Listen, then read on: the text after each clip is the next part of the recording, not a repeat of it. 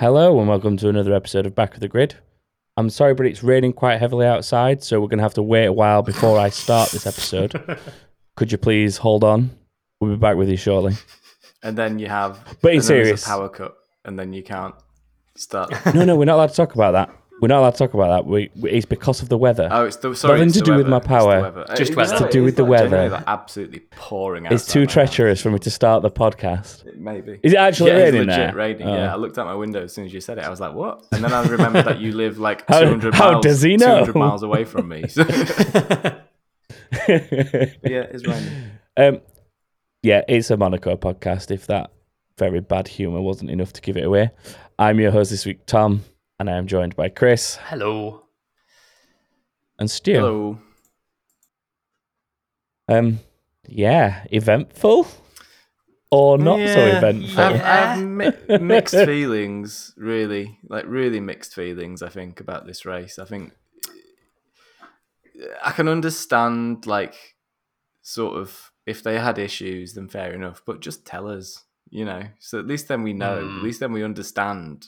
And we're not all raging because it looks like you're not starting the race for no good reason. Yeah, if we're going to go straight into it, then here we are. Yeah, so I guess for might as well. I guess for context, then, like the initial delay was because of the rain, which I can see the argument for. No, I can't. I can't see that argument. The argument doesn't stand. I don't agree with it, but I can see the argument. I guess. But yeah, then we had to sit for an hour waiting for a start. It's later transpired that all the electrics got fried in the rain, basically, and the start lights didn't work and various other things. But as you say, Stu, they didn't tell us any of that. Like, they sort of sat there looking at it not raining anymore, and everyone kind of thinking, well, what are we doing? Like, while pit crews were running backwards and forwards, just pushing random tyres around in random directions. Like, It was absolute pandemonium. I guess if they had told us that it was an issue with the start lights, then we'd all be expecting them to fix the start lights. But the fact that they didn't tell us meant that they could take it into their own hands and just start them on a rolling start behind the safety car, which I guess I don't know if this has ever happened before, but it definitely seems like they were holding that information away from us so they could set their own narrative and do things the way they want to do it, rather than... Because I guess... it wouldn't be a good look if they were like, oh, we're delaying the start because the start lights are broken, and then we wait an hour, and then they still do a rolling start because they haven't fixed. Yeah, they'd have to commit to fixing it if they announced that there was a problem with it. Yeah. Which, as it turns out, they couldn't do because, well, the red flag restart, they gave two reasons for not doing a standing start. One of which being we still don't know if the lights work properly. Yeah. The other one being there is mixed grip levels on the grid and everyone's on slick tyres. I find that kind of lame as well. I think in most situations, any track really, there's a drawing line, but if you're going to do if you're going to do if the rule is we now do standing starts after red flags and standing starts after safety cars, then do it. You know, I think they should factor that in when they make the rule in the first place. Yeah, I think for me, you've touched on there why I agreed with that one, though, is at any other track, yes, but at Monaco, you've still got wet patches, slick tyres. It just looked like another red flag waiting to happen if they'd have done a grid restart for me. And they were already pushing up against the time. I think they just wanted to get the race running again. Yeah, okay. Yeah, I think the rolling start with the safety car and the second one was... I wasn't really questioning what was going on there. It made sense. I was kind of with Chris on that one. Because there was a significantly dry racing line, but then other bits of that straight weren't. It did make sense to just start them in a line behind the safety car. But yeah, it's the first one. It's just it's the not knowing, isn't it? Because everyone looking at what was going on is kind of thinking, well, we've seen worse than this, and races carry on, and races not be stopped and stuff. And then eventually, behind the safety car, there was a torrential downpour again, wasn't there? If which I remember led right. to the massive long red flag. And I guess. Oh yeah, sorry. I guess they were trying to I imagine they were probably trying to fix the start lights at that point, but not telling anyone just led us all to think, oh, they're just no one knows what's going on. It's just waiting for ages. You're thinking of the second safety car. I am doing it the wrong way around. The one after the red flag for the Schumacher crash. The first restart for me should have been under the lights. It should have been a proper start. It shouldn't have been under the safety car. The second one after Schumacher accident, yes, because at that point there was a differing racing line. But I still think, even then, if you're going to set a rule, then have the rule, live by it. It's like most rules in F1 though, isn't it? It's like, this is the rule, except for all of these circumstances when we'll decide it isn't. Yeah, and we'll just come up with a random other rule. Yeah.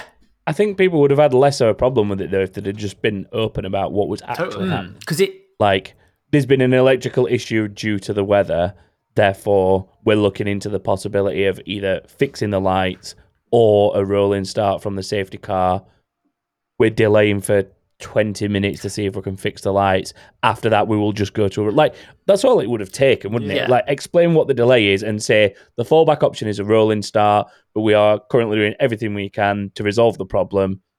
But this is the deadline on solving that problem, and if we don't meet that, it goes to a rolling start. And I think if they'd just been that open about it, people would have probably understood a lot more and had a lot less made sense. Kind of gripe with the whole situation. The problem you have there, Tom, is that would have made sense. That would have been a sensible thing to do. Unfortunately, that doesn't work with the FIA. Usually, do they? Even then, if they really wanted to save face, they didn't even need to say that much. Just say there's some electrical troubles because of the rain. We're trying to fix it. You don't even need to tell us it's to do with the start lights. Just tell us something. It didn't even feel like they told the teams. The teams were just running around in circles. Even they didn't seem to know what was going on. Yeah, and the other crazy thing is you're outside and you've got all these electrical systems. You're Formula One. What is this water coming from the sky? Yeah, have you never experienced rain before? Every circuit they go to is outdoors and they're all waterproof. So I think the whole thing's just farcical, isn't it? It's ridiculous. I saw multiple people say during that time, did they learn nothing from Spa last year? And I said that, yeah. I said it's Spa all over again. Yeah, it kind of had shades. No transparency. No one knows what's going on, and all because of this moist stuff coming out of the sky. Ridiculous. Sorry, I swore then. It's ridiculous. The one thing that I think they did learn is they made sure that they didn't start the race before they were ready to start the race, thus forcing a lack of points scenario just for the sake of starting it. That's the one thing they did learn from Spa. But even then, there were moments where one timing screen said the race has started and another one didn't. It's by the rules, the race hasn't started, and yet the timing screens say we've done 2 laps. I will say that's probably more of a quirk of the systems, the broadcast systems, the timing screens and all that. It's very, very, very complex stuff. All that, the way it's all interlinked and things. Fair.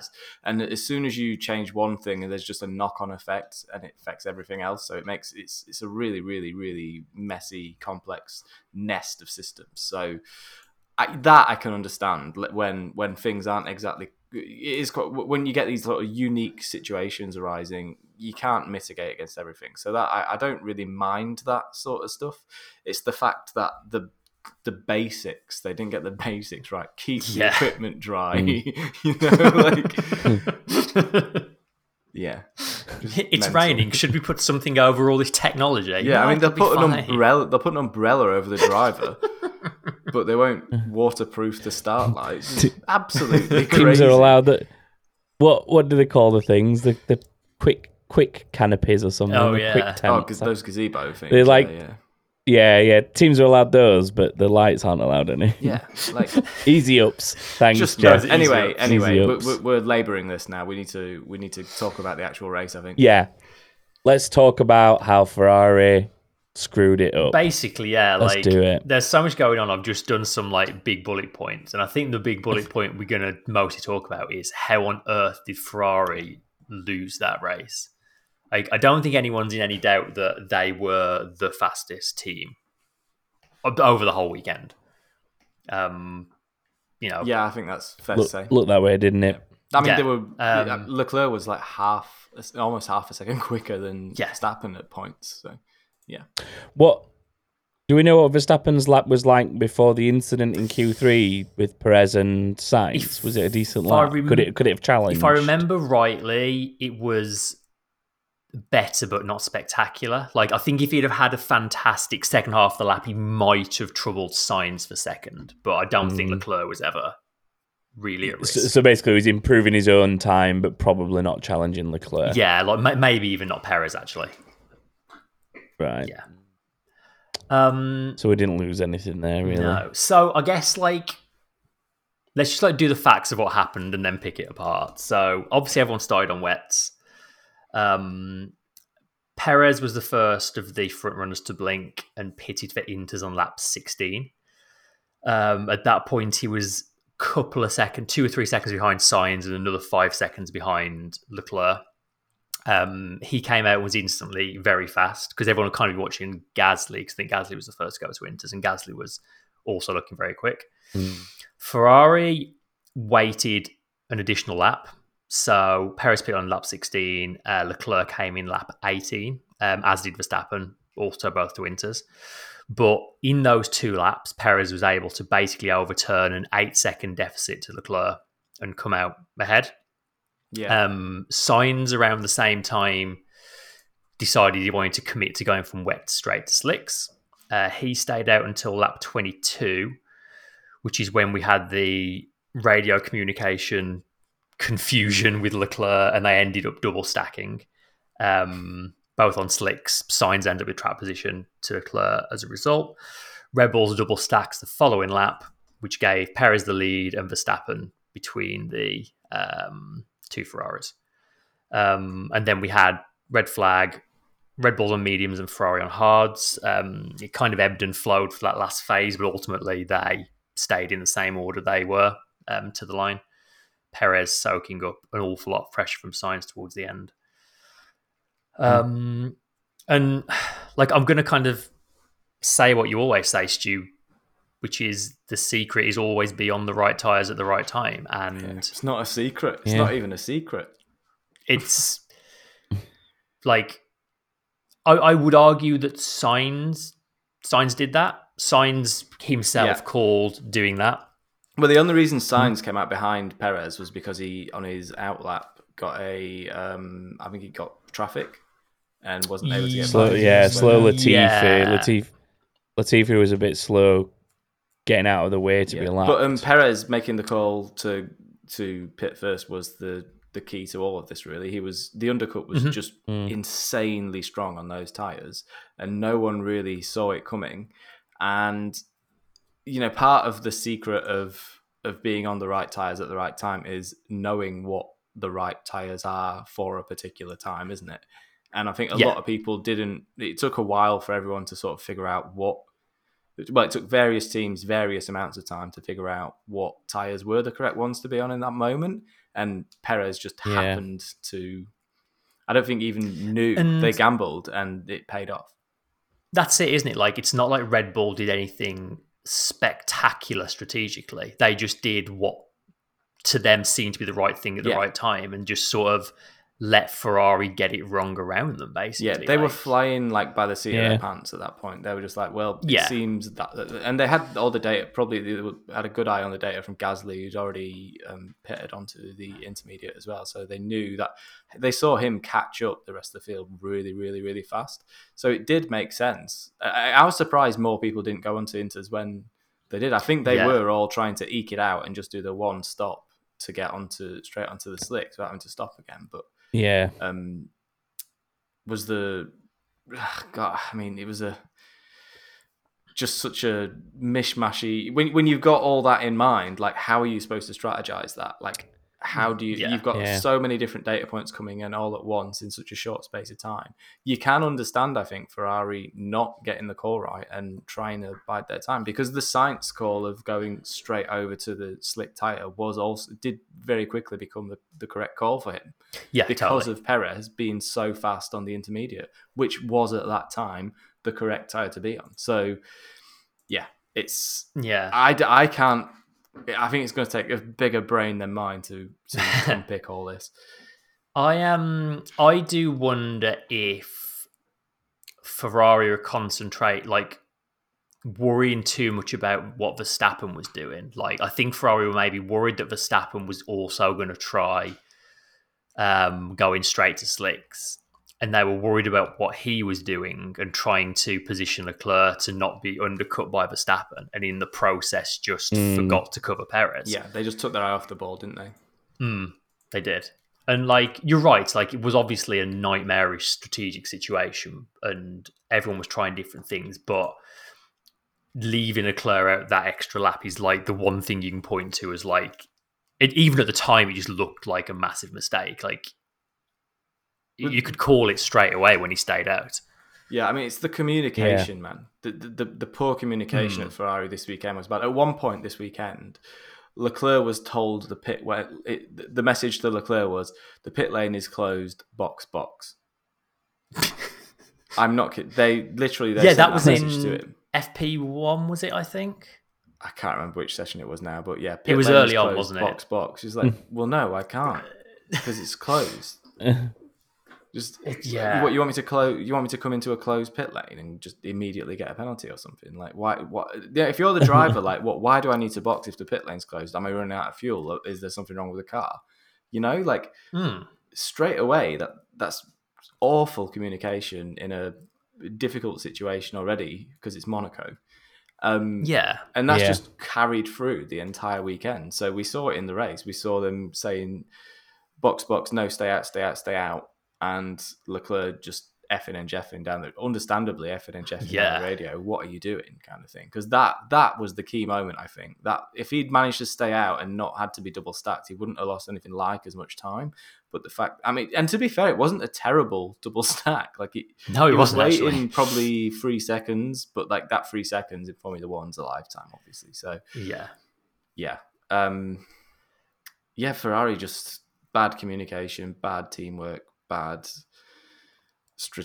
not necessarily bad strategy, but not the best strategy, and just poor performance from the team. I think the drivers got everything right this weekend. The team let them down absolutely. really badly. 100%. Yeah, I think the thing as well is that both strategies were actually feasible, which I think got proven by Perez and Sainz. Staying out and not going to the Inter to wait for the slick was feasible. Sainz proved that. Stopping early for the Inter for the pace of it was feasible. Perez proved that. What was a complete failure was Ferrari's execution of it on the whole. Leclerc was halfway to nowhere, wasn't he? Yeah, and Sainz got the result he did out of his own stubbornness to stick to what he thought was the right decision and overrule the team. And that's probably the only reason he was on the podium. Had the frantic nature of the team taken over, you'd have probably had Russell or someone on the podium with the 2 Red Bulls. I wouldn't have been surprised. Or no, probably Norris, actually. Norris was up there as well, wasn't he? So, but Norris and Russell were kind of on the back of that train towards the end, and it wouldn't have surprised me if they'd have somehow ended up in front of the Ferraris if they'd have both been listening to team orders. All of that said, none of that takes away from the job Perez did. He was the whole 100%. weekend. He's been fantastic. Had the measure of Verstappen whole weekend. He's been quicker than Verstappen the entire weekend. Yeah. It just shows the main culprit for that seems to be that for whatever reason, the way the Red Bull was working this weekend, it wasn't as pointy and on the nose, and which we know is what Verstappen wants in a car. And the second that wasn't there, Perez was quite handily outdoing him, and his pace, the pressure he soaked up towards the end as well, it It was super impressive. Yeah, Really, you say that, really but then impressive. Alonso was doing like 5 seconds a lap slower That's than anyone else, and true. able to hold That up is a true. 7-time world champion. So Yeah, the defense on the medium tires from the hards, like Ferrari's decision to go on the hard tires for that stint was probably the right one to try and have fresher tires at the end to be able to attack more. But Perez and Verstappen, for that matter, proved Monaco is still Monaco regardless of new regulations because of how big these cars are. It almost not obviously not as bad as, but it kind of reminded me of Danny Rick holding everyone behind him with half an engine totally. left or whatever Absolutely. it was. I think that's the like problem. not to the same extreme, but there were elements of that. Like any other circuit, those Red Bulls being on mediums versus those Ferraris on hards would have probably struggled a lot more.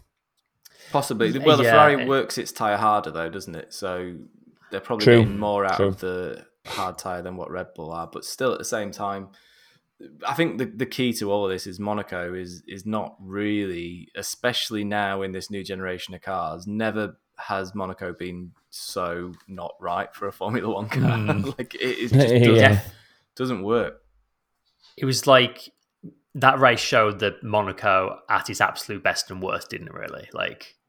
Yeah, it gave us all the things that make a Monaco race exciting, but at the same time, like as exciting as that last kind of 50 minutes of the race was, like I don't know about you, but in the back of my mind, it was like I'm enjoying this, but I know it's going to finish in the order it's in. Yeah, I was kind of the same. Like, and the other thing, like, so like, there's the aspect of it was carnage. There was all the sort of the racing in the rain and stuff like that, like the pressure cooker of Monaco trying to get around in the wet. And that's super, super exciting. You're waiting for the next, there's the attrition rate, isn't there, where you're just waiting for someone to make a mistake. And then on the other side of it, like towards the end of the race, you've got a huge gap between the top four, the next two, and then everyone else. And that just shows you the state of Monaco, like that the gap can be that big and there's just a train of cars and no one can overtake anyone. That's not why we watch Formula One, is it? Yeah, and yes, qualifying in Formula One is in Monaco is an absolute spectacle. It's one of my faves. It is my favorite qualifying session of the year. I get more excited for qualifying than I do the race at Monaco because it's just, and I say this every year when we have Monaco, just qualifying is so difficult for the drivers. And if you want to see a Formula One car going, with all the reference points of the streets, if you want to see just how fast they are, and they're not even going as quick as they can go in Monaco because they can go way quicker, but they can't go any quicker than they're going. And they're still going mega fast. And all those reference points of the streets just make it so much clearer how quick the cars are.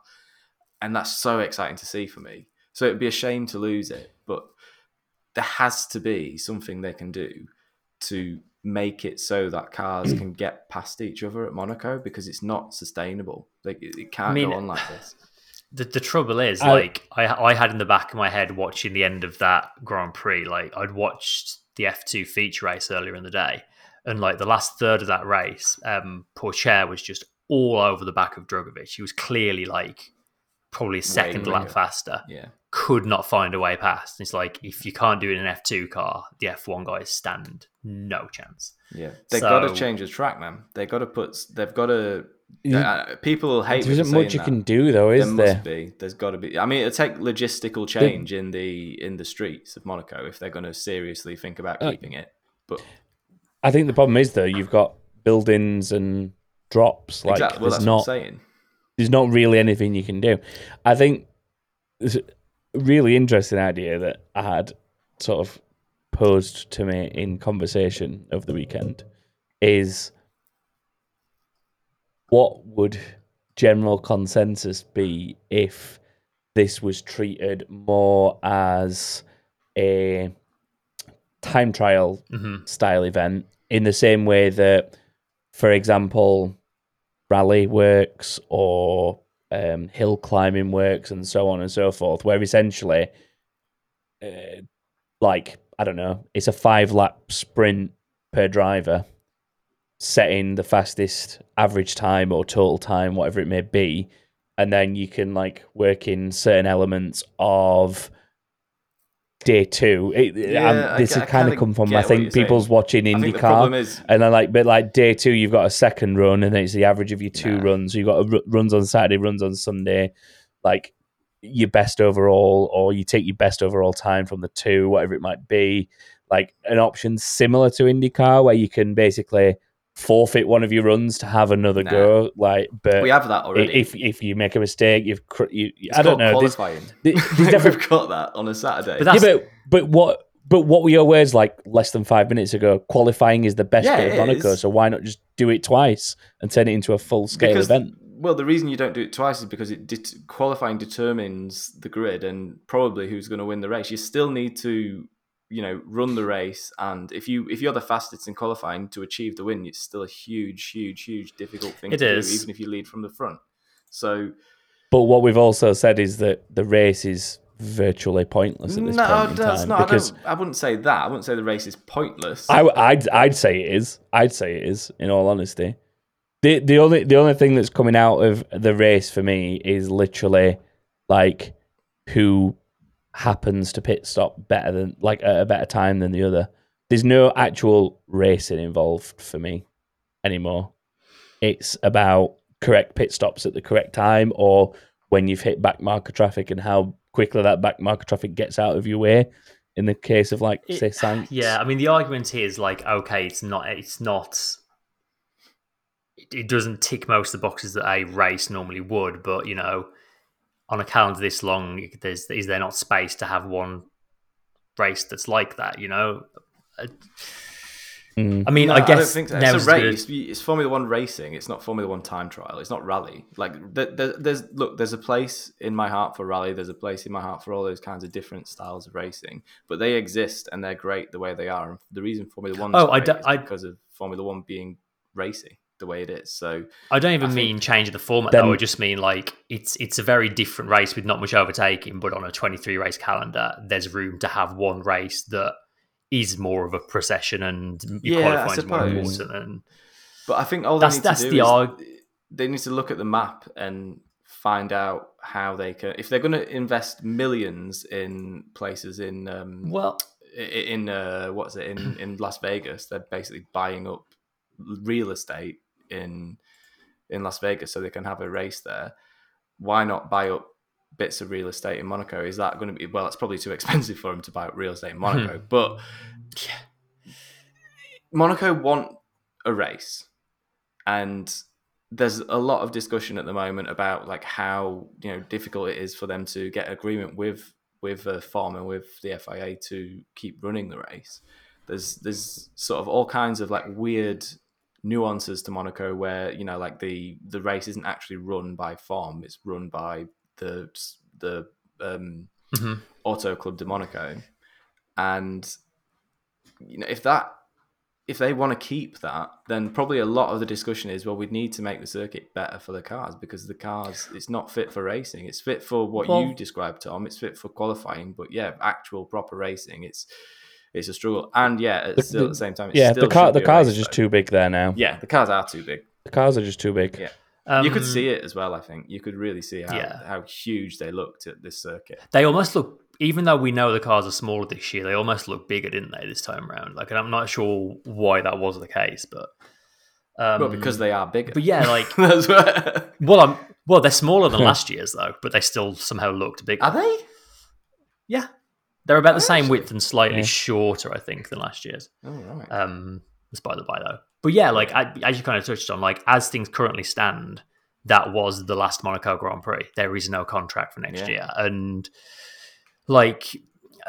from what has been said, it sounds like a lot of it is, Monaco and F1 kind of butting heads on it. And it basically seems like the organisers of the race just won't budge on anything. And we talk about track changes, the outside of Portier, the corner before the tunnel, over the last 5-10 years, they've done a huge amount of land reclamation over there. There's new land on the outside of that corner now. True. Perfect opportunity then to let's build the road so you can extend the track out there a bit. Maybe just have a big wide hairpin for overtaking down there. And I think, F1 suggested this, and Monaco were just like, no, this is the track. And F1 want to take the direction of the broadcasting back because it's been shocking the last few years. And they're just like, no. And ultimately, at this point, like F1 have just called Monaco's bluff. It's like, well, if you want to stay on the calendar, something has to change, and you can't just have special treatment forever, kind of thing. I mean, there is ways. There's definitely like plenty of. I mean, it's obviously very hilly because it's on like a cliff face, isn't it? But yeah, with all the land reclamation they've been doing and stuff like that, there has to be like some. I'm not a civil engineer, but there has to be some way of changing. The trouble is, with that new land, it's already too late because they're already just filling it with apartment blocks. Like the opportunity was there to build it with this in mind, and they were just like, no, track's the track, and it's already too late to use that land. So, crazy. Yeah, I mean, I will still be extremely surprised if we get to the calendar for next season and Monaco is not on there, but something's going to have to give because I don't think F1 needs Monaco as much as Monaco think F1 needs it. I think these days, I think you're right. Yeah. I think there was a time probably 10 years ago where that wouldn't be true, but I think nowadays, like I think when you've got events like Miami, which is mental as Miami was, it was a heck of an event.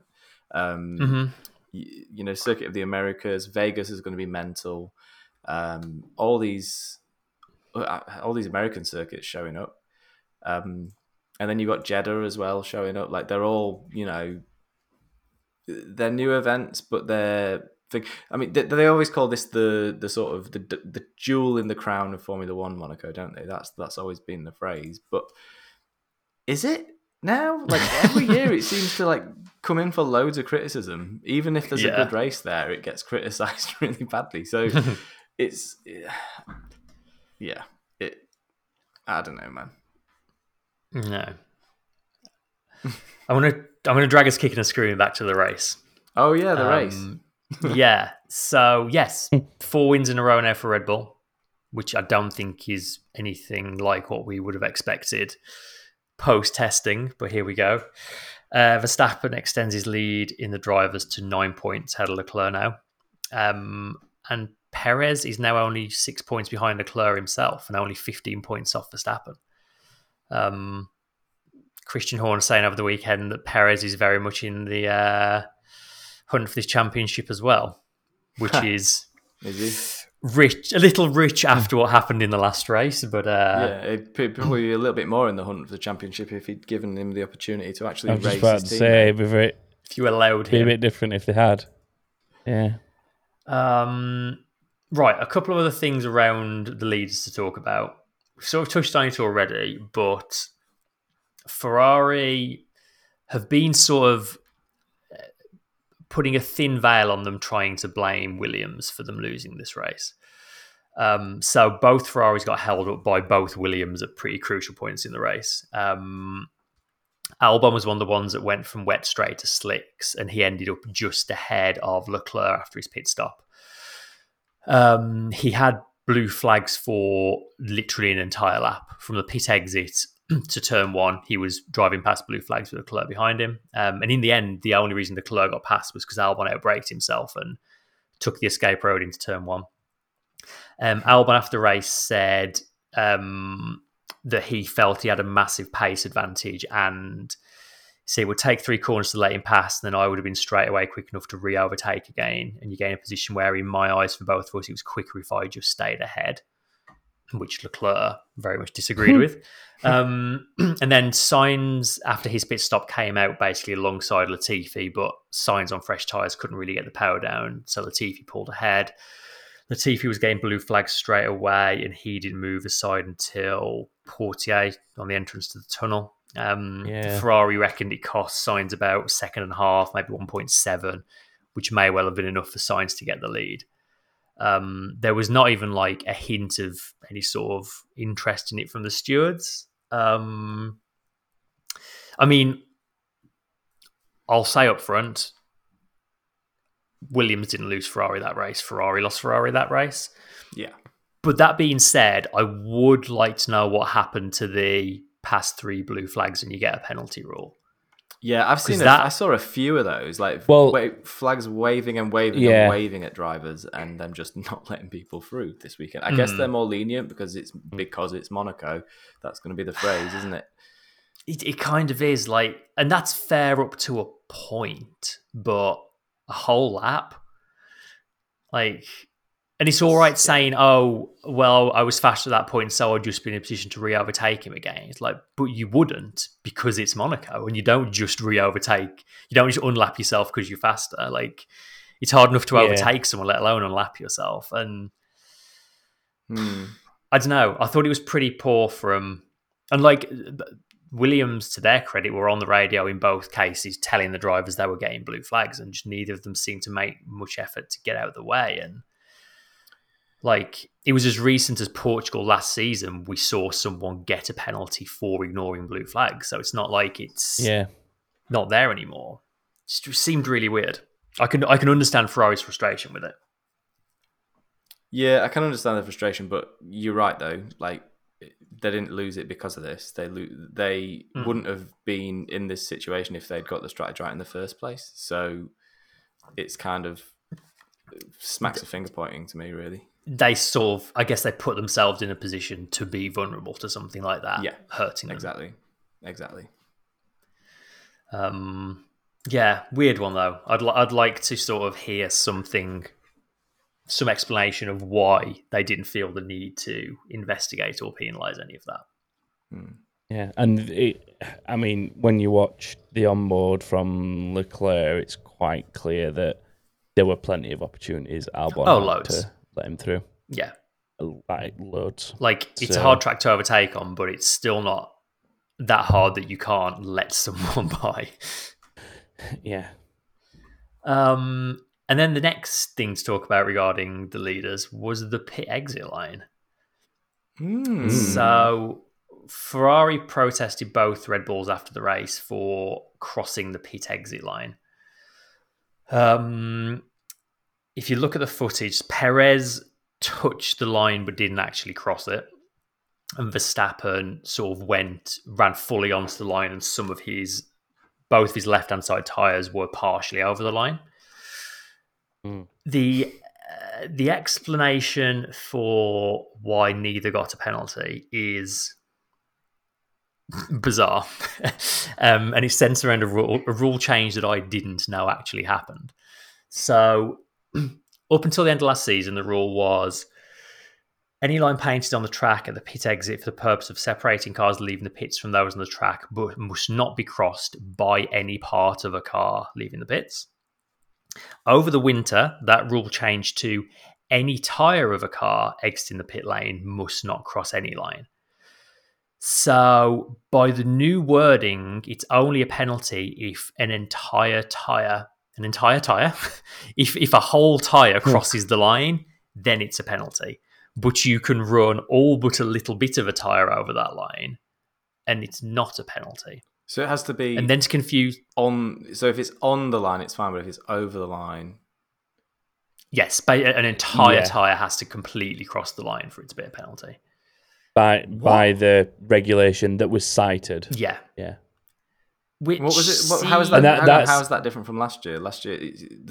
Because previously, before the article was updated, it was if anything even remotely crosses the line, basically. Crosses the line. Well, not necessarily touches, like they basically redefined what crosses mean. So right. Yeah, I was going to say, because they said crosses crosses this year and crosses last year, so what's the difference? No, it's to do with the whole wheel crossing. So previously, if the outside edge of the tyre extended past the line, would be a penalty. Now it has to be the entire tyre, as Chris pointed out. The entire tyre title. That seems like... But that's a change. And here in itself is the problem. This is where the problem lies, because Ferrari's protest centres around the race director's notes for the event. Because the race director's notes for the event cite the article within the regulations, which has, but by that ruling, they would neither of them would get a penalty. So what the outcome is correct. Well, if that's the correct but the wording of the race director's notes suggests the old ruling to do with if you basically even remotely cross the line, any part of the car goes across the outer edge of the line, then you're in trouble. Do you want to know the delightful excuse for this? Go on, I'd love to hear. Can't wait. Because I copied and pasted it from last year, mate. What is that? That's basically basically that is the excuse. Yeah. That section of the director's notes, were copy pasted from last season and still reference the same part of the regulations. However, were not updated to match the fact that regulation had been altered. That's the excuse. Like a really kind of lame excuse to me. Like it's a very lame excuse, and I think when you read the event director's event notes, Ferrari have a right to say, well, you've not adhered to what you've said here, but because it's lazy from them really to not have it match. Well, the regulation. It's as though nobody except the person that updated the article and regulations knows it changed. Because I didn't know it changed. Chris didn't know it changed. Ferrari didn't know it changed. I doubt even Red Bull knew it changed. It's almost as if it would be bad to penalise someone who'd won their first Monaco, and there was a load of social media and everything went out immediately after the race celebrating the first Mexican in however many years. The only Mexican, actually. Was he the only Mexican to win in Monaco? Yeah, he is. Probably. I also social media, man. Like it's things like social media and just like it's the you know what causes this. It's the spectre of reality TV that's taken over Formula One that leads to these kinds of decisions. I think because do you know what causes this? Is incompetency in the FIA. Well, and that's what causes this. But I think a lot of it is like, we daren't roll back on decisions. I think really, to be honest, actually, you know what? It's probably a good thing they haven't rolled back the decision because no one wants to watch a sporting event and then go home and read, the result isn't the result, actually. The thing I celebrated. No, exactly. What I should have been celebrating. So really what should have happened in the first place, they should have investigated this whole thing during the race. There was nothing to stop them investigating this during the race. For me, that I don't believe it's a pretty drastic. I think the thing as well, though, they should have been investigated. I think the thing is that it was more prevalent a problem with Verstappen than it was Perez, because from what I remember of the footage, Perez touched the line but didn't even remotely cross it, and the difference with Verstappen was part of his tyre was across the line towards the end of it. So Verstappen, by the old article in the regulations, would have probably had a penalty. I think Perez would have gotten away with it because he touched the line, but literally nothing went over, not even the outside edge of the tyre, from what I remember of the footage. Could be wrong on that. So I stand to be corrected by social media. But I thought so. So it wouldn't have changed the result of the win. But let's put it that way. It wouldn't have altered that. All it would have done is got Leclerc on the podium with Sainz, realistically. Yeah. And lame excuses aside, I don't really understand why they've changed that rule. That's not a insignificant difference. The tires are so wide, that's quite a lot more car that's allowed to cross the pit exit line. And if you look to place Monaco, I just don't believe this. Can you imagine people chancing that now? You'd know if they'd changed that rule. They have. It's there. They 100% have. I want to see it. Just seemed to very quietly go under the radar when they were making all the other bigger rule changes after Abu Dhabi last year.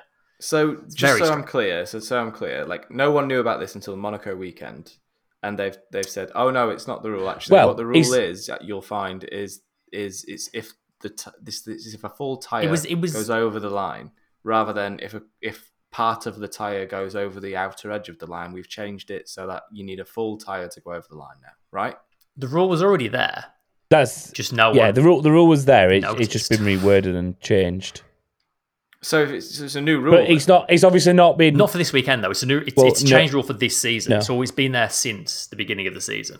It's Why just did no one seemed to. So no one's paid attention to it. in the media. Nothing. Like none of the commentators, none of the media seem to know this rule had changed either. But you can go back and look. To me. Sounds really it's dodgy. very weird. It sounds like nobody actually read anything that had changed after the Abu Dhabi report. Basically. Yeah, I mean, I don't know what this got to do. What's this got to do with the Abu Dhabi report, though? Because it was all changed as part of the rewrites after the Abu Dhabi report, when they said we're going to reassess the regulations and make appropriate adjustments. Basically, as soon as that was said, everyone went, "Oh well, that's them doing nothing then." And basically, nobody's actually to me it just seems been like through what's been changed. Nobody's reported on it. Sort of thing that the really nerdy Formula One presenters, like David Croft and stuff like that, they'd pick up on something like that. I would have thought so as well. They'd have been at absolute pains to say that during the race. So I can only imagine like everyone was so focused on the rule changes and the personnel changes that related to Abu Dhabi at the time, it just flew under the radar. So it's just the only explanation. A schism within F1 that people have just a phantom rule change. Yeah, it's so bizarre. Yeah, you got to remember though as well. I guess this is the thing to know as well is this is the ISC, isn't it? Which is the International Sporting Code, which doesn't necessarily apply to just Formula One. Am I right? I'd be right in saying? Yeah, there's the International Sporting Code, and then there's the F1 sporting regulations that like sit on top of it.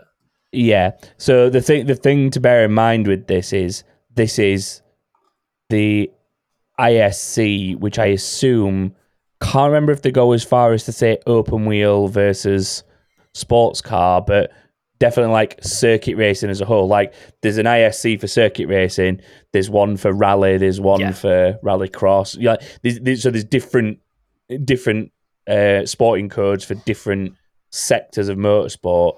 But what's been changed is not explicit to Formula One, which is possibly why it's gone a little bit more under the radar in terms of a change, because it's not the FIA Formula One regulations, it's the International Sporting Code for, like I said, I can't remember if it's open wheel racing or circuit racing. It's one or the other. And I believe that's where it's actually referenced to. But yes, it all came to nothing, no penalties. Result stands. I'm going to quick fire a few other people from down the grid. George Russell continues his run of top 5 finishes. Resisted some pretty hefty pressure from Norris in the closing laps after Norris switched to fresh tyres and went on just fastest lap after fastest lap. Russell remains 4th in the Drivers' Championship, unbelievably, still a point ahead of Sainz, which probably says more about the season Sainz is having, or as much about the season Sainz is having as the season Russell's having, but there we go. Alonso we kind of already mentioned. After the red flag restart, he drove so slowly that Norris was able to pull enough of a gap to pit and stay ahead of him. He said he had to do it because it was the only way he could make the mediums hang on to the end. Yeah, right. Which, I don't know about that, Nando. Poor old Hamilton spent the first half of the race looking at Ocon's rear wing, and then the second half of the race looking at Alonso's rear wing. Yeah. He's got a good affinity with the rear end of the Alpine. Yeah, I didn't love that. Like, it was quite just negative driving, wasn't it, from Alonso? It was just a bit... Yeah. I mean, if you have any proof that Monaco is not fit for Formula One cars, the fact that he could do that and not be overtaken, like, kind of says it all. Yeah, there was definitely, like, it felt a little bit like F1 Alonso sticking up the middle finger to Monaco almost, didn't it? It's just like, I'm going to do what I want to do. I don't really care about it. And it was, like, Alpine in general just seemed to be wrecking everyone else's races this weekend. So, it was really... Yeah. That whole thing was just so strange to me. Like, why would you... I guess he doesn't. He knows he's not going to catch Russell. He knows he's not going to catch Norris, so he's not going to be fighting for any more position than what he's got. He knows he can keep the car behind for as long as he likes. So why not save your tires and things? But I agree with that sentiment. Negative driving is like definitely what I would call that. I don't think it was. It was almost needlessly slow. It was almost too slow, like 5 seconds slower a lap, and no one needs to preserve that no one needed to preserve tyres that badly this weekend. It was weird. No. Really weird. Definitely it's like a bit of a middle finger up to Monaco and probably a bit of a middle finger up to Mercedes and Hamilton as well. Saying, Yeah, possibly. Don't care. Yeah. He even said in an interview afterwards it wasn't his problem. So yeah, it was just peak Alonso, wasn't it? Yeah.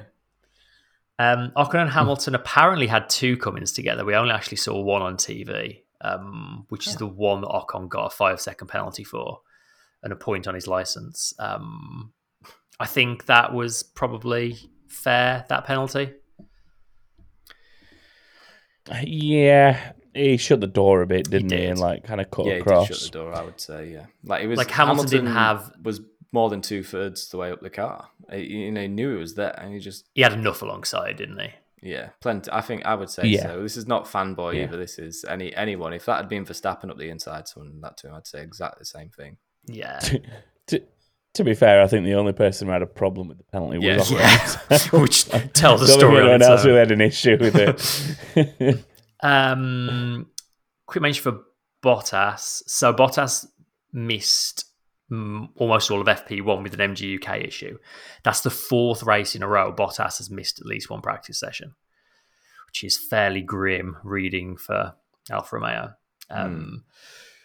He was out in Q2, started 12th, but despite all that, he did a one-stop, finished 9th. He was the only driver that started outside the top 10 to finish in the points. So, well done, Valtteri. Pretty decent driving there. Well done. And then I guess last driver to mention is poor old Mick Schumacher. Had a big old crash. Yeah, that's the second one of those he's snapped in half this year, isn't it? Yeah, I mean, it's like it looked like a much more dramatic crash than it was because the cars are kind of designed to break in half these days. But initially Mick was saying that he just didn't understand what happened. After the race, he said he basically ran 5 or 10 centimeters wider than usual, and that was enough to just have no grip and stick it in the wall. Crazy. Gunter Steiner seemed extremely frustrated by it afterwards. He said it's not very satisfactory having a big crash again. We need to see how we move forward from here. And Mick is costing them quite a lot in crash damage, isn't he, this season? Yeah. Yeah. Say it quietly. It's like, I think everybody wants him to succeed, but the longer the year goes on, the trickier it is to defend him, unfortunately. Especially a weekend when the Haas seem to have all right pace. I mean, to be fair, the pace did fall off come qualifying. But even so, it's difficult. Not good at all. And in a cost cap era, it's just not what you need, is it? Yeah. Our silence here is deafening. Yeah, I want him to turn a corner, I want him to do well, and just please be better. Please be better. Please stop crashing, Mick. Please be great. Just give us what we want. Just give the people what they want. Pretty easy to ask. Yeah, it's pretty easy to ask. Right, should we do some awards? Yeah. Let's go driver of the day first of all. I mean, I think there's a few candidates, to be fair, but I feel like there's one more obvious than everybody else. Who's that then? Mr. Perez. Yeah. I think it's hard not to give it to the being winner. involved in the strategy. Yeah, being involved in the strategy the way that he was, seeing it out the way that he did. Yeah, putting himself in that position in the first place by, to be fair, having a storming weekend all the way around, being faster than his teammate all weekend. With Max Verstappen in the other car, that is definitely no easy feat. So I think, for me overall, especially when you factor in the weekend at large, it's a blinder for Perez. Couldn't have done it any better. And I think the thing that's really interesting on this is, from looking at the championship standings from when we were talking about them earlier, I'm pretty sure that if they'd have not reversed the cars last time, he'd actually be above Leclerc now in the standings, which is a bit of a shot in the foot for. It's one or the other, isn't it? yes, they could have leapfrogged Leclerc and been 1-2, but what's better, Max having more points or having a car between him is a bit hit and miss, isn't it? But both have got their own advantages. So well, I think going into. But I think Perez going overall. into future races, Perez will be winning races despite F1, whereas despite Red Bull, whereas Verstappen will be winning races because of Red Bull. It's a very good way of putting it. Yeah. Absolutely. I agree with all that. I think Perez is the driver of the day. Maybe you could give Sainz a shout. But I was going to say, much like the race, I think Sainz is a close second for like calling the strategy himself and nearly winning the race with it. But yeah, ultimately, Perez won the race completely on merit. Like he aced it. Yeah. Cool. Excellent. That was a nice, easy one. Move of the day. I mean, there were some. There were some, but I think a lot of the candidates are more like how people avoided not being in the wall more than overtaking somebody else. So, I mean, what have we got on the list? We've got Sainz's save, which was down the start-finish straight when he hit the wet and made it look like he was channeling his father in the car with a big old tank slapper that he saved from the wall. There's Zhou's save when it was Tsunoda he was trying to overtake, wasn't it? Coming out of the tunnel. And Tsunoda, I think, braked a little earlier than he thought he was going to. And in trying to swing out from behind him to avoid going into the back of him, again, got his own little tank slapper on and had to kind of, I guess, dive through the runoff or whatever you want to call it at the bottom. Instead of doing the chicane normally. And I think the highlight of that was actually his radio message where somebody came on the radio and said something like, wow, that was mad. I need new pants now. So that was a good one. You got Gasly overtaking Ricciardo on the entry to swimming pool. I mean, there was a very significant difference in tyres at that time, which Gasly was on the much faster inters, whereas Ricciardo was still on wet. So there is that, but it's not an easy place to overtake regardless of that, I think, is it? And then another Gasly one was going up the inside of Zhou into Mirabao, which I think they were running the same tyres at that point. That was a bit more even situation. So some interesting candidates there. The Gasly on Zhou was my favourite. Yeah, I think I'm leaning that way as well. Like, the saves are spectacular. It's like, do you reward someone for kind of essentially making a mistake and not crashing? Yeah. As spectacular as they were. They're worth a mention. They're definitely worth a mention, but they're not moves. They're not moves even, really. They're just saves. So you could have a save. I think like Gasly getting past Ricciardo was very impressed. Like, I don't remember last time I saw someone overtake there, but as you say, like, the tyre difference was huge at that point. Either way, though, I think it's Gasly. Yeah. I think the thing that I liked about the one with Zhou was obviously there was a very much a drying line at the time, and he was having to go out on the much wetter part of the circuit on the inside into the corner and obviously bring it to a stop in that different surface. So I think that one probably ekes out on the Ricciardo one for me, even though the location of the Ricciardo one's a little bit more impressive. The tyre difference kind of made it a lot easier for him, I think, that one. Yeah, totally. So that's that then. Let's go for last award. Honestly, what the f*** are we doing here? Oh, go on. I mean, we've already talked about putting the wrong rule in the race notes. That's ludicrous. Yeah, that's just. I've got that. Do you know? Can I be really pedantic for a second? Sure. Do you know? Go on. The thing that irks me most about that is that when he used that excuse, he said he cut and pasted it from last year, which implies if you go back to last year's race notes, the rule would just be missing.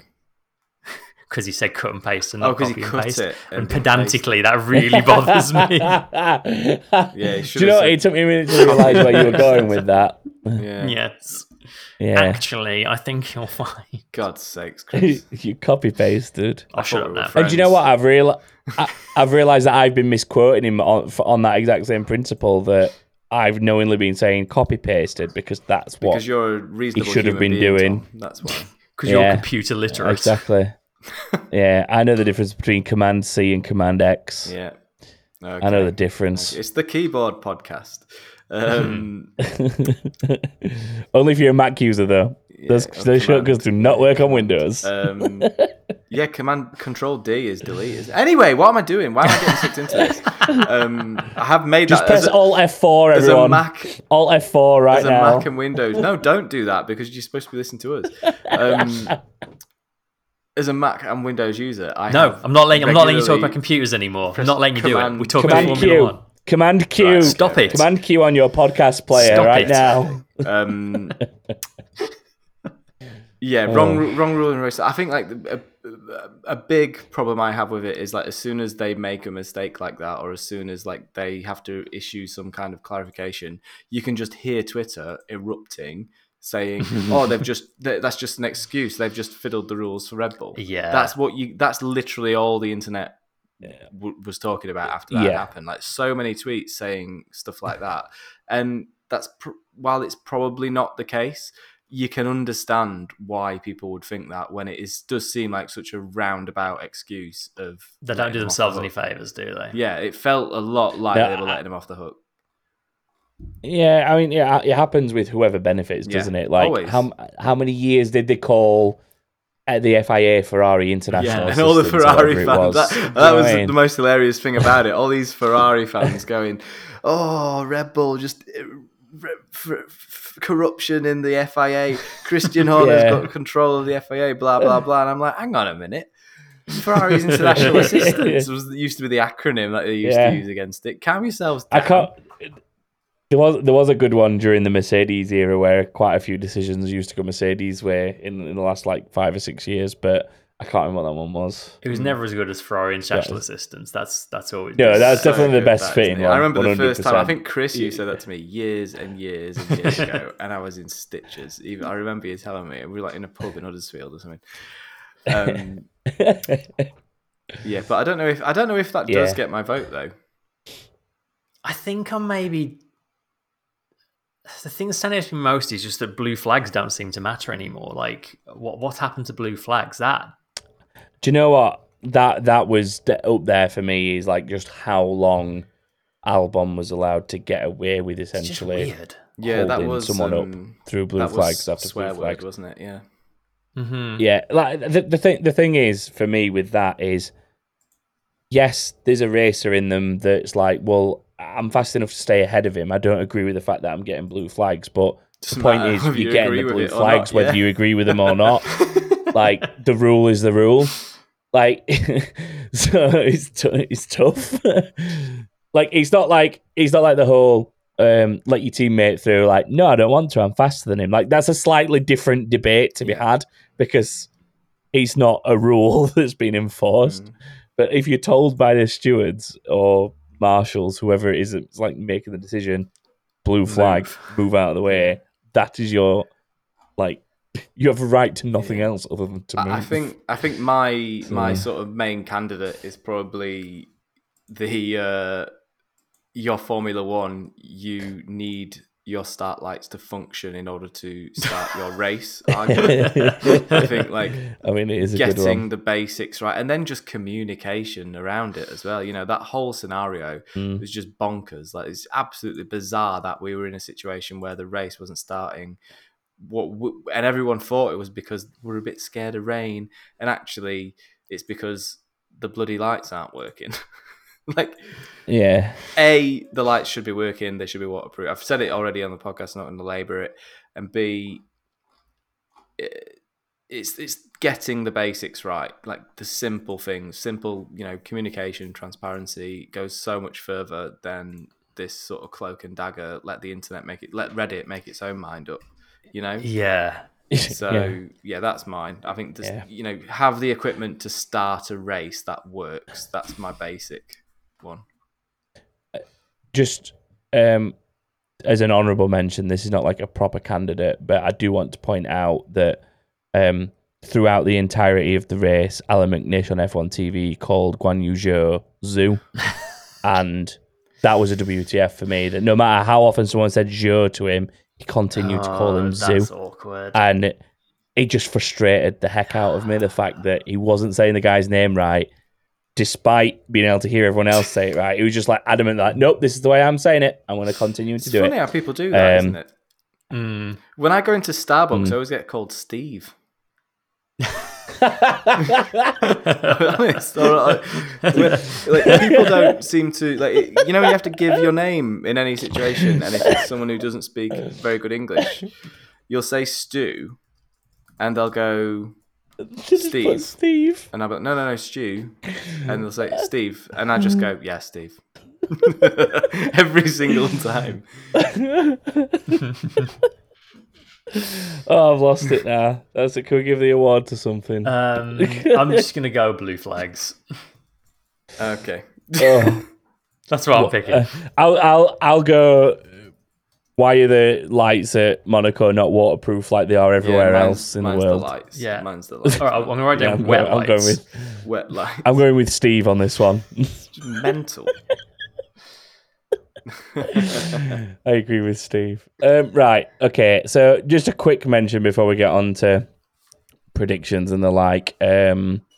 Formula F1 driver Marcus Ericsson won the Indy 500 the same day the Monaco GP was being run.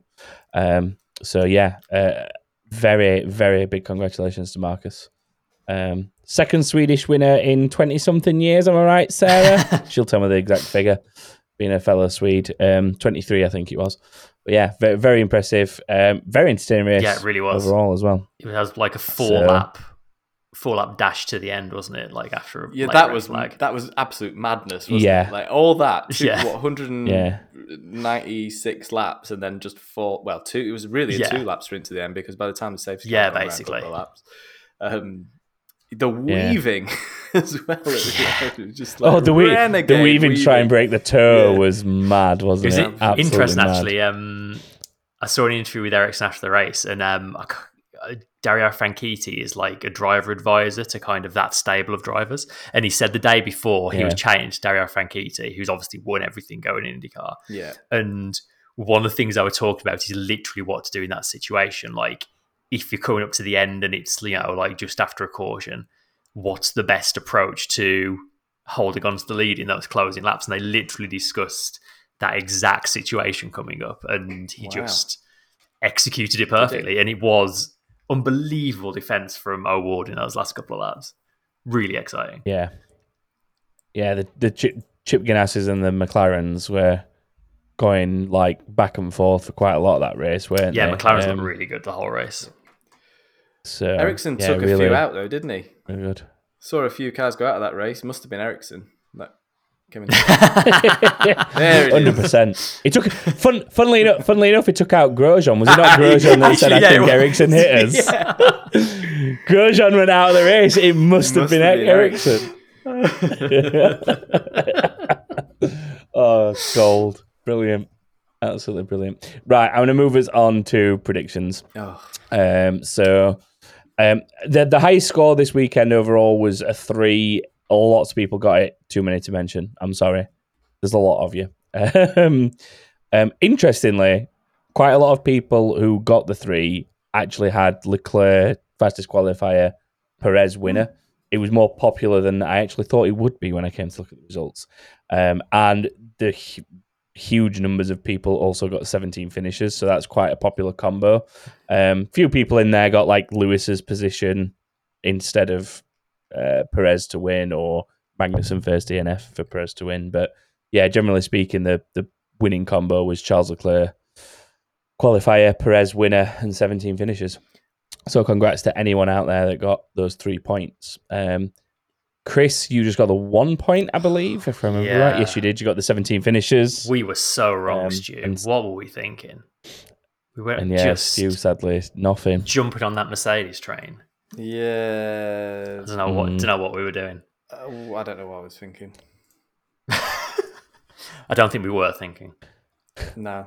I think that's Yeah. I think the thing that's Copy-pasted from really last year, killing me maybe. this year is the pressure of doing it on the show this year, because I'm just making silly decisions and rushing without actually really giving it any thought before the episode. So This does feel like Yeah. the hardest year we've had to do this.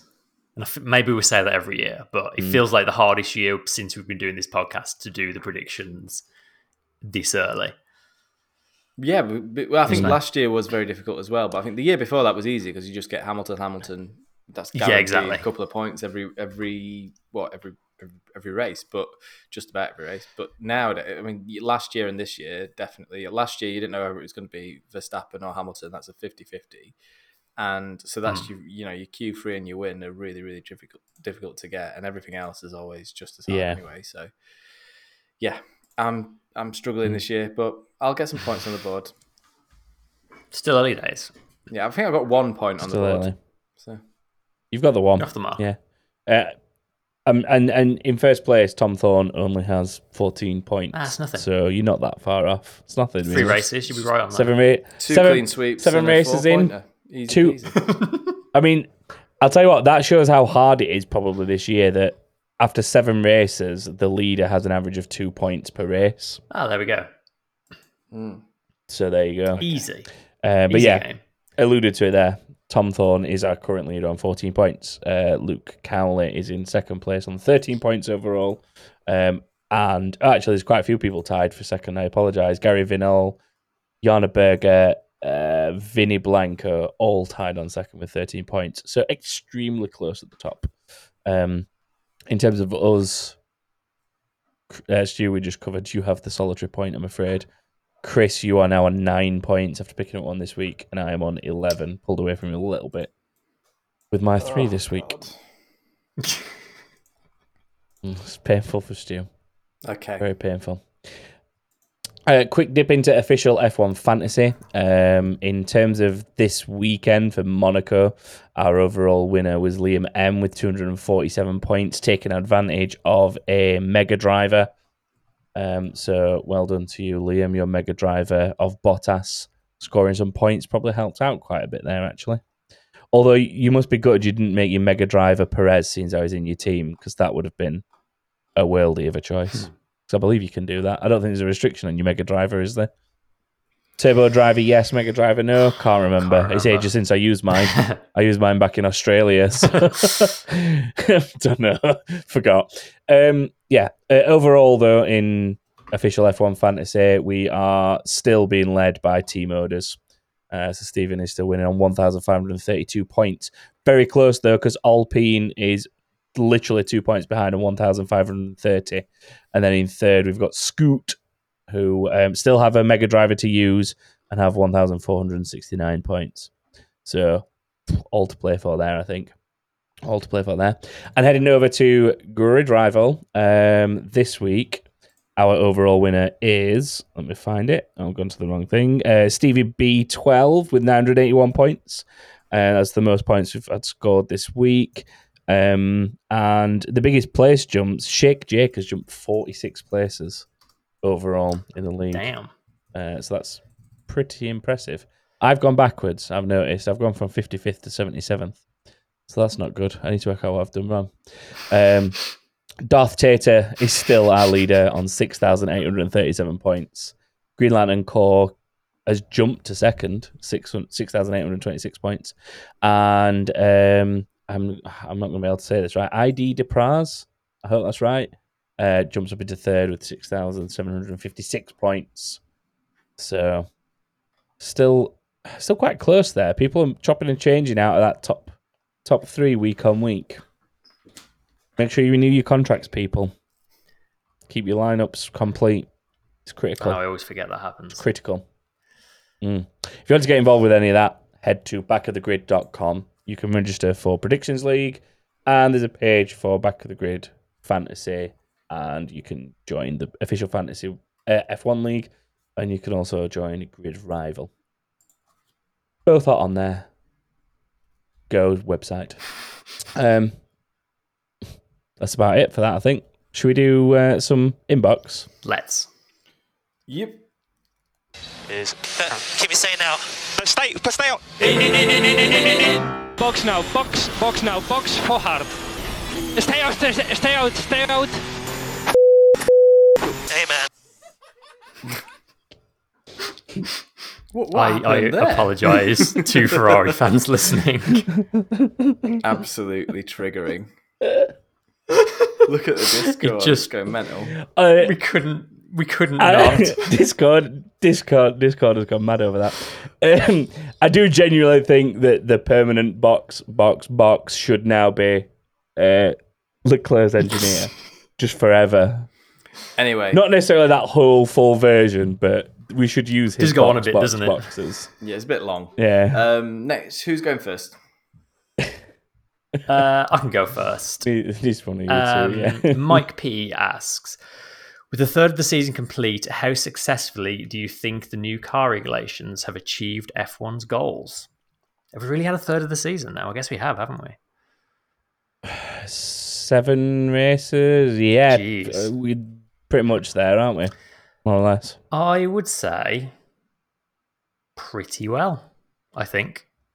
I think we've seen enough different kinds of circuit now and seen evidence of cars being close together at most of them to say, yeah, for the most part, that seems to be doing what they're supposed to. Yeah, I don't think it was ever going to improve Monaco, was it? Well, no. No, I mean, Spain was a great race, wasn't it? So it was always going to be... Yeah, that's a proving ground. Mm-hmm. Yeah.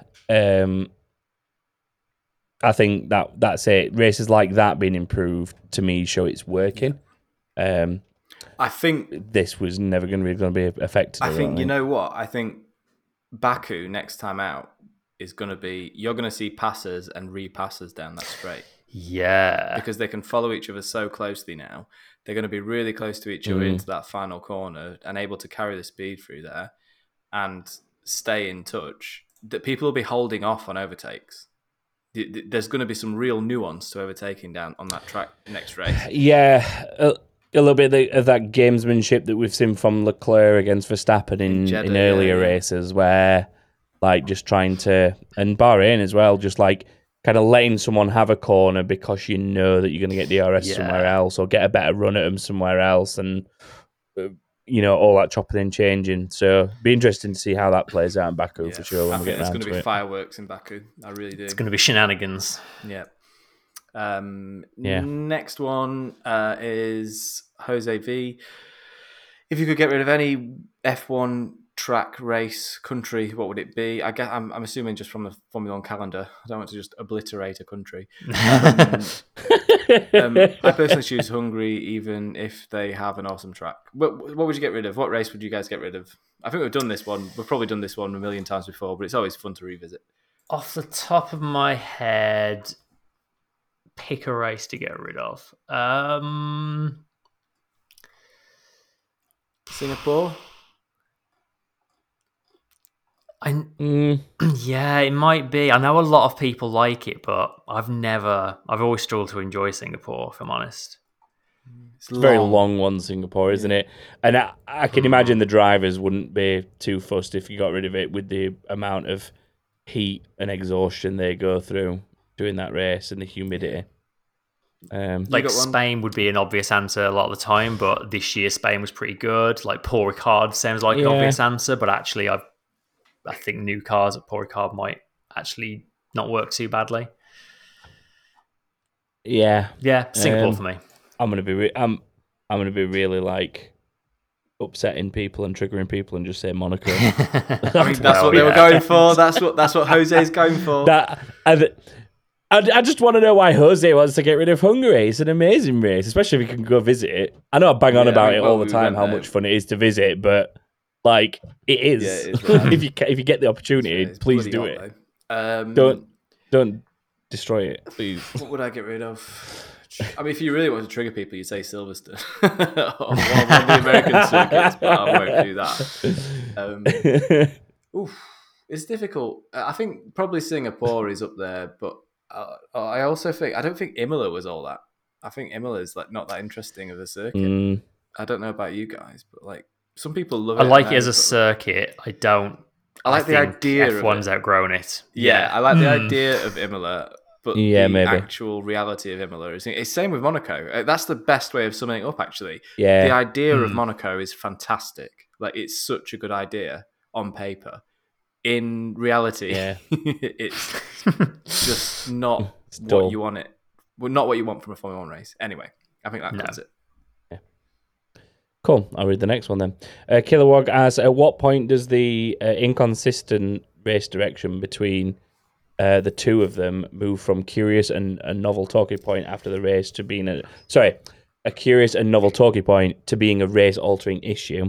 The lack of consistency from week to week is giving Mr. Massey a run for his money. And David Sino also asked a similar question of, do we need to bring Massey back? At least he made it exciting and certainly wouldn't call a virtual safety car when a car has literally been split in half on the track. So, I will say in defense of the virtual safety car thing, well, unbelievably, because they rarely do this, they actually explained that decision after the race. Their reasoning for it was VSC neutralizes everyone, leaves everyone in the gaps, allows everyone to kind of slowly trundle past, and then they could bring the safety car out straight in front of the leader, which meant there was no need to faff around letting lap cars through or like letting those at the back go around and stuff. And as a result, it made the safety car period shorter because they didn't have to do as much faffing around because they were able to just pick up the leader straight away, which actually kind of makes sense. So they're essentially using the virtual safety car as a tool to slow everyone down for the safety car to then pick up the race leader correctly, which is actually straight away, kind of smart. Which makes sense. Sensible, when you understand that. But again, there's a little clarity. I mean, a little clarity has helped, I guess, because they've discussed it afterwards. So I'll give them that. It does make sense. What I won't give them is in Formula 2, like, there was more tractors on track and dangling cars over racetrack shenanigans that was just like not calling safety cars, virtual safety cars they needed to do. Like, I think we talked about this when they announced they were getting rid of Massey, right? It was like, are you just making him a scapegoat, bringing some new people in, but the fundamental problems remain? And the answer to that on that evidence would be yes. Yeah, and like, okay, we're only 7 races in. No one's going to be perfect from the start. I want to see some improvement because a lot of the concerns I've had around race direction for the last few years kind of seem to still be there. Yeah. Which is a worry. Yeah. It just makes the whole, like... I think what frustrates me is, like, they make a big deal out of, like, wearing jewellery and then they'll stick a tractor onto a live racetrack and it's like, okay... They're definitely spending too much time worrying about people's pants and jewellery, aren't they? And not enough time about actual, what's going on the track. If you're going to play the safety card, like, do safety properly. Yeah, exactly.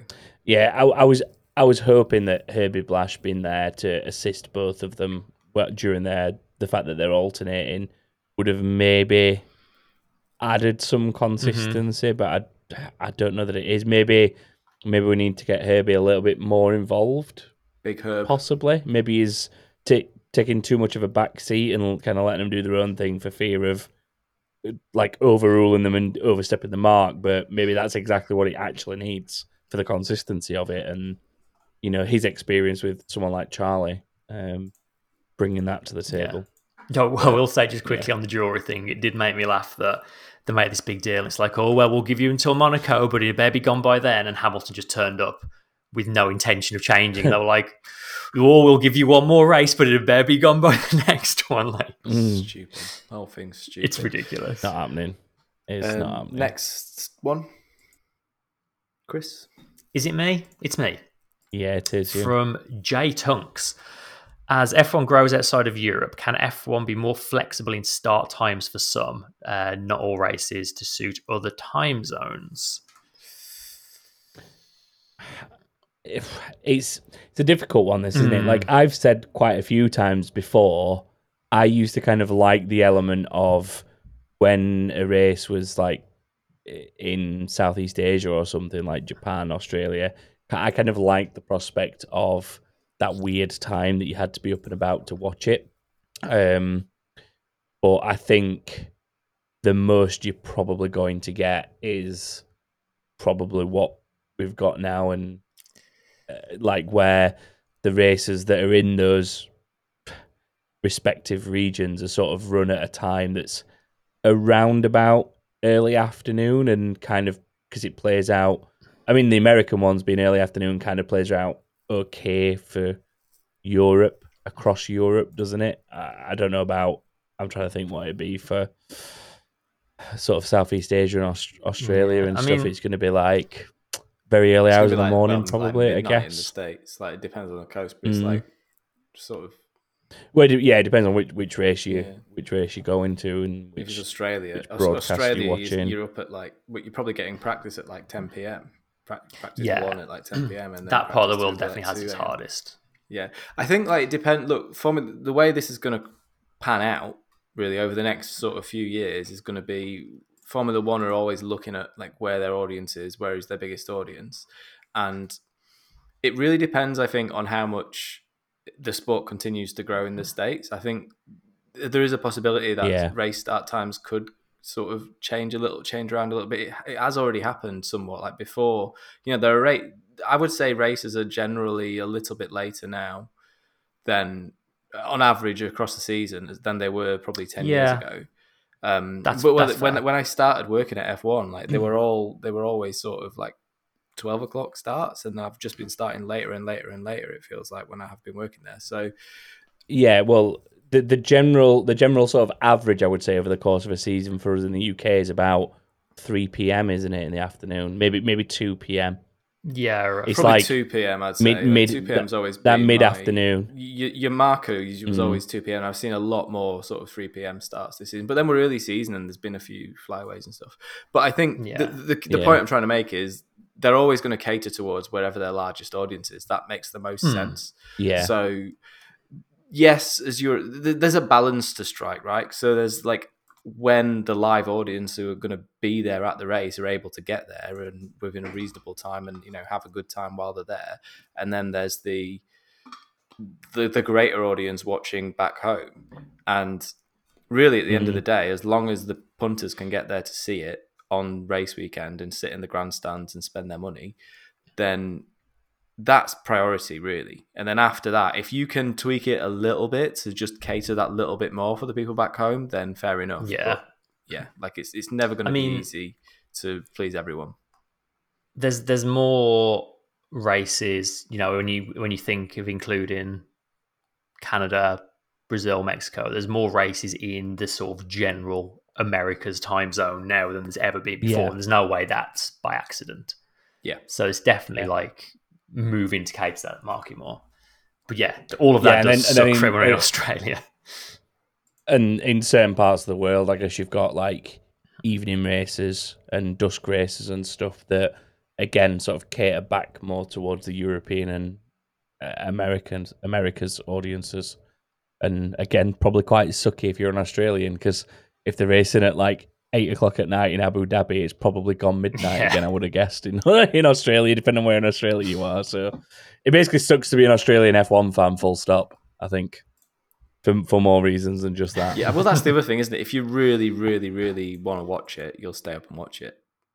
Like, it doesn't really matter. I mean, I know what time it's on. Or you'll get up and watch it. We've always done it. It's Australia, like up at 5 a.m. some years. Japan, China, all those races. I think the reason I feel more sorry for them than like sort of saying I used to do it so it's fine is when we used to do it was like 2 or 3 races a season, and for them now it's a 20-something race season and there's like one that's in their time zone. Yeah. So I do definitely feel a lot more sorry for them. There's enough and as Sarah's pointed out, it's the early hours of a Monday morning for them as well. I mean, like they're getting up at 9 a.m. for work. That does suck. A lot of them probably.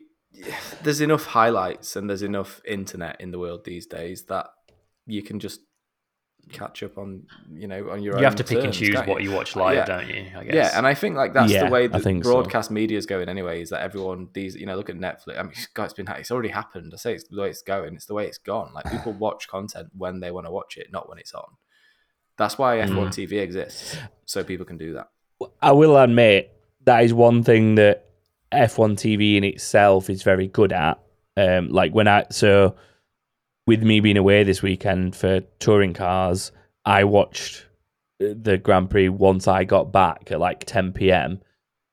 Obviously, my phone was in like do not disturb mode the entire day, so I didn't get like Twitter notifications and the like. But when I actually went on the F1 TV app to watch the race, there was nothing on there that suggested anything other than there's a race that you need to watch. Here is race.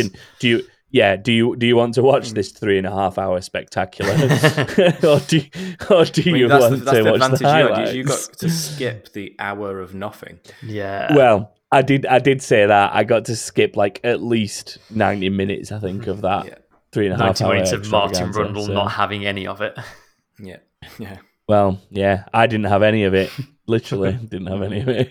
The next one then. J. Alexander says, with the effective number 2 drivers of their respective teams in Sainz and Perez forcing themselves to the front this week, how do you think this alters the dynamics within their respective teams? I think Red Bull, it has no effect whatsoever. Absolutely none. It should, but it doesn't. Yeah. Ferrari, though, if Sainz can keep it up and claw some of those points back and get them more close to each other, then I think I believe in Sainz. I think he could be a factor still this season. Yeah, like obviously it was disappointing for him that he didn't get the win, but that aside, this was very much a drive and a result that he needed. And yeah, if he can like build on this and get some momentum, like he could really easily start closing that gap up again. Yeah, especially the mistakes Leclerc's been making as well. Mm-hmm. Yeah, I hope that it's, like you say, something that just instills a bit of confidence for him, gets him back on track. Yeah, it could go either way, couldn't it? Like coming second and not coming that close to winning could either break you or it could make you. And I think Sainz really at the minute, he really could go either way with him. It's hard to tell because he's suffering a bit and he's not quite figured out the car yet. Yeah, it's 2 years in a row. He's like come exceptionally close to that as well, isn't it? Yeah, I think that's maybe going to wear on him the next time we go to Monaco. Should we go to Monaco, if it ever happens? Next one, is it me that's next? I think it is, isn't it? Yeah. Yeah, it is. Albert's asking, will Ferrari ever be able to win a championship with their current strategists? Straight to the point. They would have compromised Sainz if he wasn't out there for himself to intervene, and it felt a little like Vettel was doing for most of his time at Ferrari. There is a weakness there. There's a definite weakness at Ferrari. I think we've seen it for a number of years now. A weakness in the strategy department for sure. I think it's sometimes there's a paralysis. It feels like an inability to make decisions, and I think some of that probably comes from a bit of bad communication. I think you saw it this weekend. We've mentioned it already. You saw how bad the communication was, and that bad communication is the ultimate energy of any strategy. Because if people don't know what they're doing, how the hell are they supposed to enact the strategy? So we've talked about it in the past, haven't we? This is not the first time we've talked about Ferrari just communication seeming to be a struggle for them at times. Yeah. I was hopeful that they'd started to get on top of that and like kind of worked on it, because it's definitely not been as bad as recent seasons, but then this was, just straight back to old form, I think, and it was a little disappointing to see them just disintegrate so quickly in like a high pressure scenario like what we were in. But I mean, we've seen Mercedes struggle a little bit with strategy like this last year or so, I think. So it's not just them that are that fallible, but I mean, it's difficult, isn't it? It's hard. If it was easy, everyone would be it's not an easy job. Exactly. I don't envy the strategists and the engineers and everyone that has to deal with this in general. That gift, Chris! Oh my god.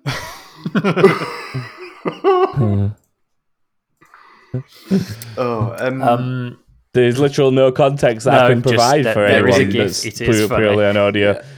There is a GIF in Discord, and it is amusing. Discord, everyone. Next one. Here's something that won't be happy listening for Ferrari fans that I read. earlier on today. Leclerc's lost. Depends how you work it out, but Leclerc's lost about 50 points over the last 3 races.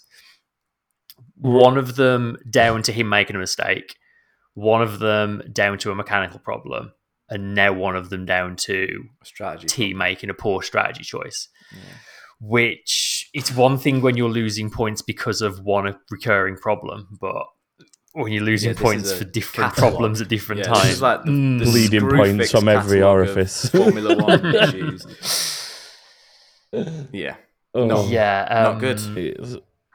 Not good. Not good. They need to get their act together. It's not good as well when the person that's right on his tail chasing him is still beating him from that threatening team. Yeah. In Perez. And Russell's even between him and Sainz. Yeah. He's got Perez and Russell before Sainz. So the buffer of the points he's dropping being picked up by his teammate just isn't even there either because of Sainz's recent form. So I think there's more. Going back to the other question, I guess. Oh no, it is still the same question. This isn't it. It's not just the strategy thing that's going to be a problem. That's going to stop Ferrari winning any titles. It's their own drivers at times throwing away points and making mistakes. There's no way over a season they're going to beat Red Bull the way they currently are performing. Unfortunately, not at the minute.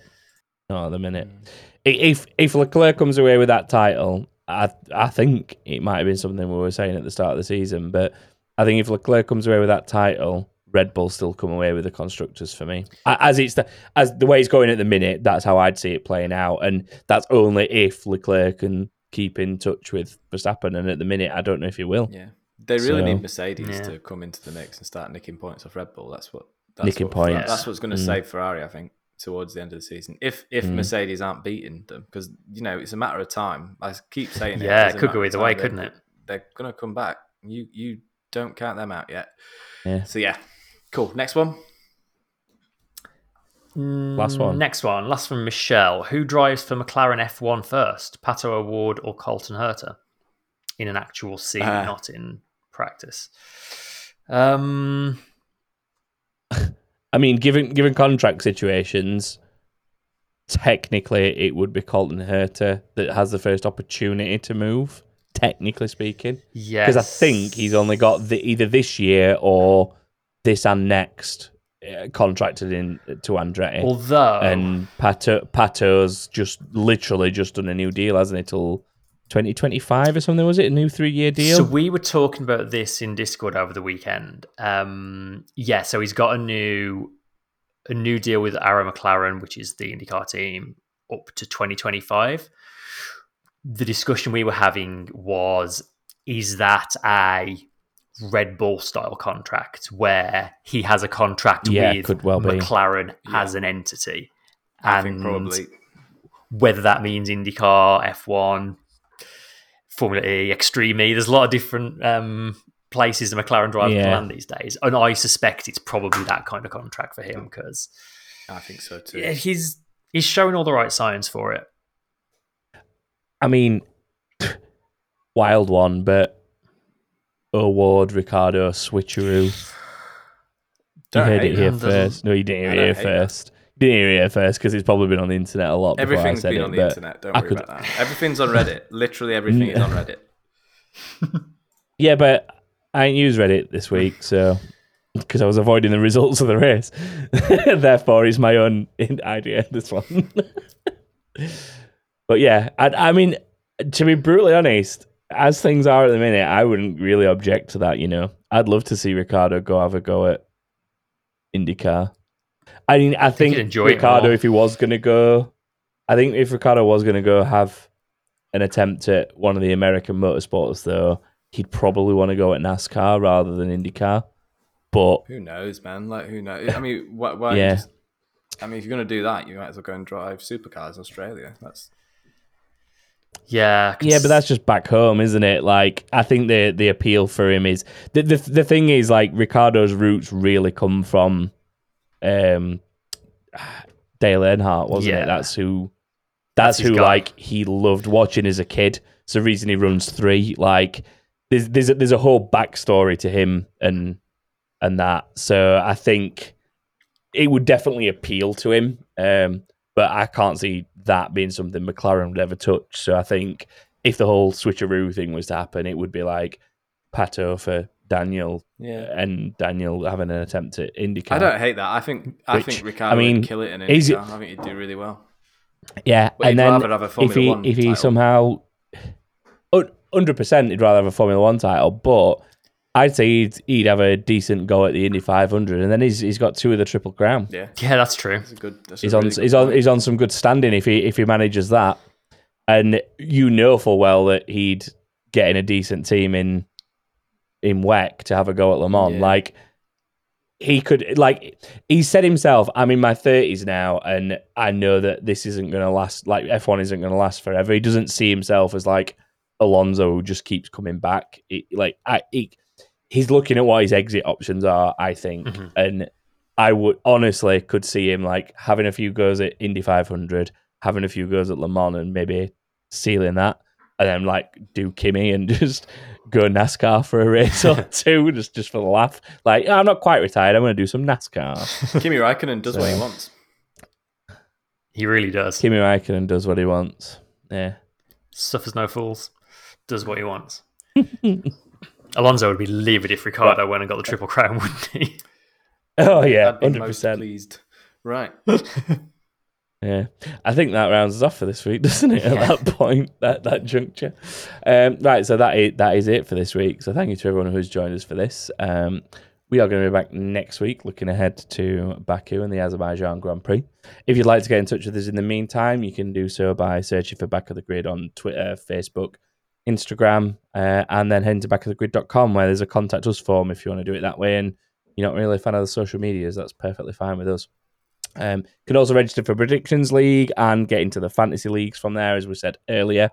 But yeah, that rounds us off for this week. So thank you again for joining us. Thank you to our lovely Discord community who are part of the Patreons. If you'd like to get involved with that, head to patreon.com/Back of the Grid. And everything is on there. All the levels include being able to get in that Discord and get involved with us live every week. So do so if you are interested. That is it. So I will say goodbye, and you two can say goodbye. Bye, everyone. Bye.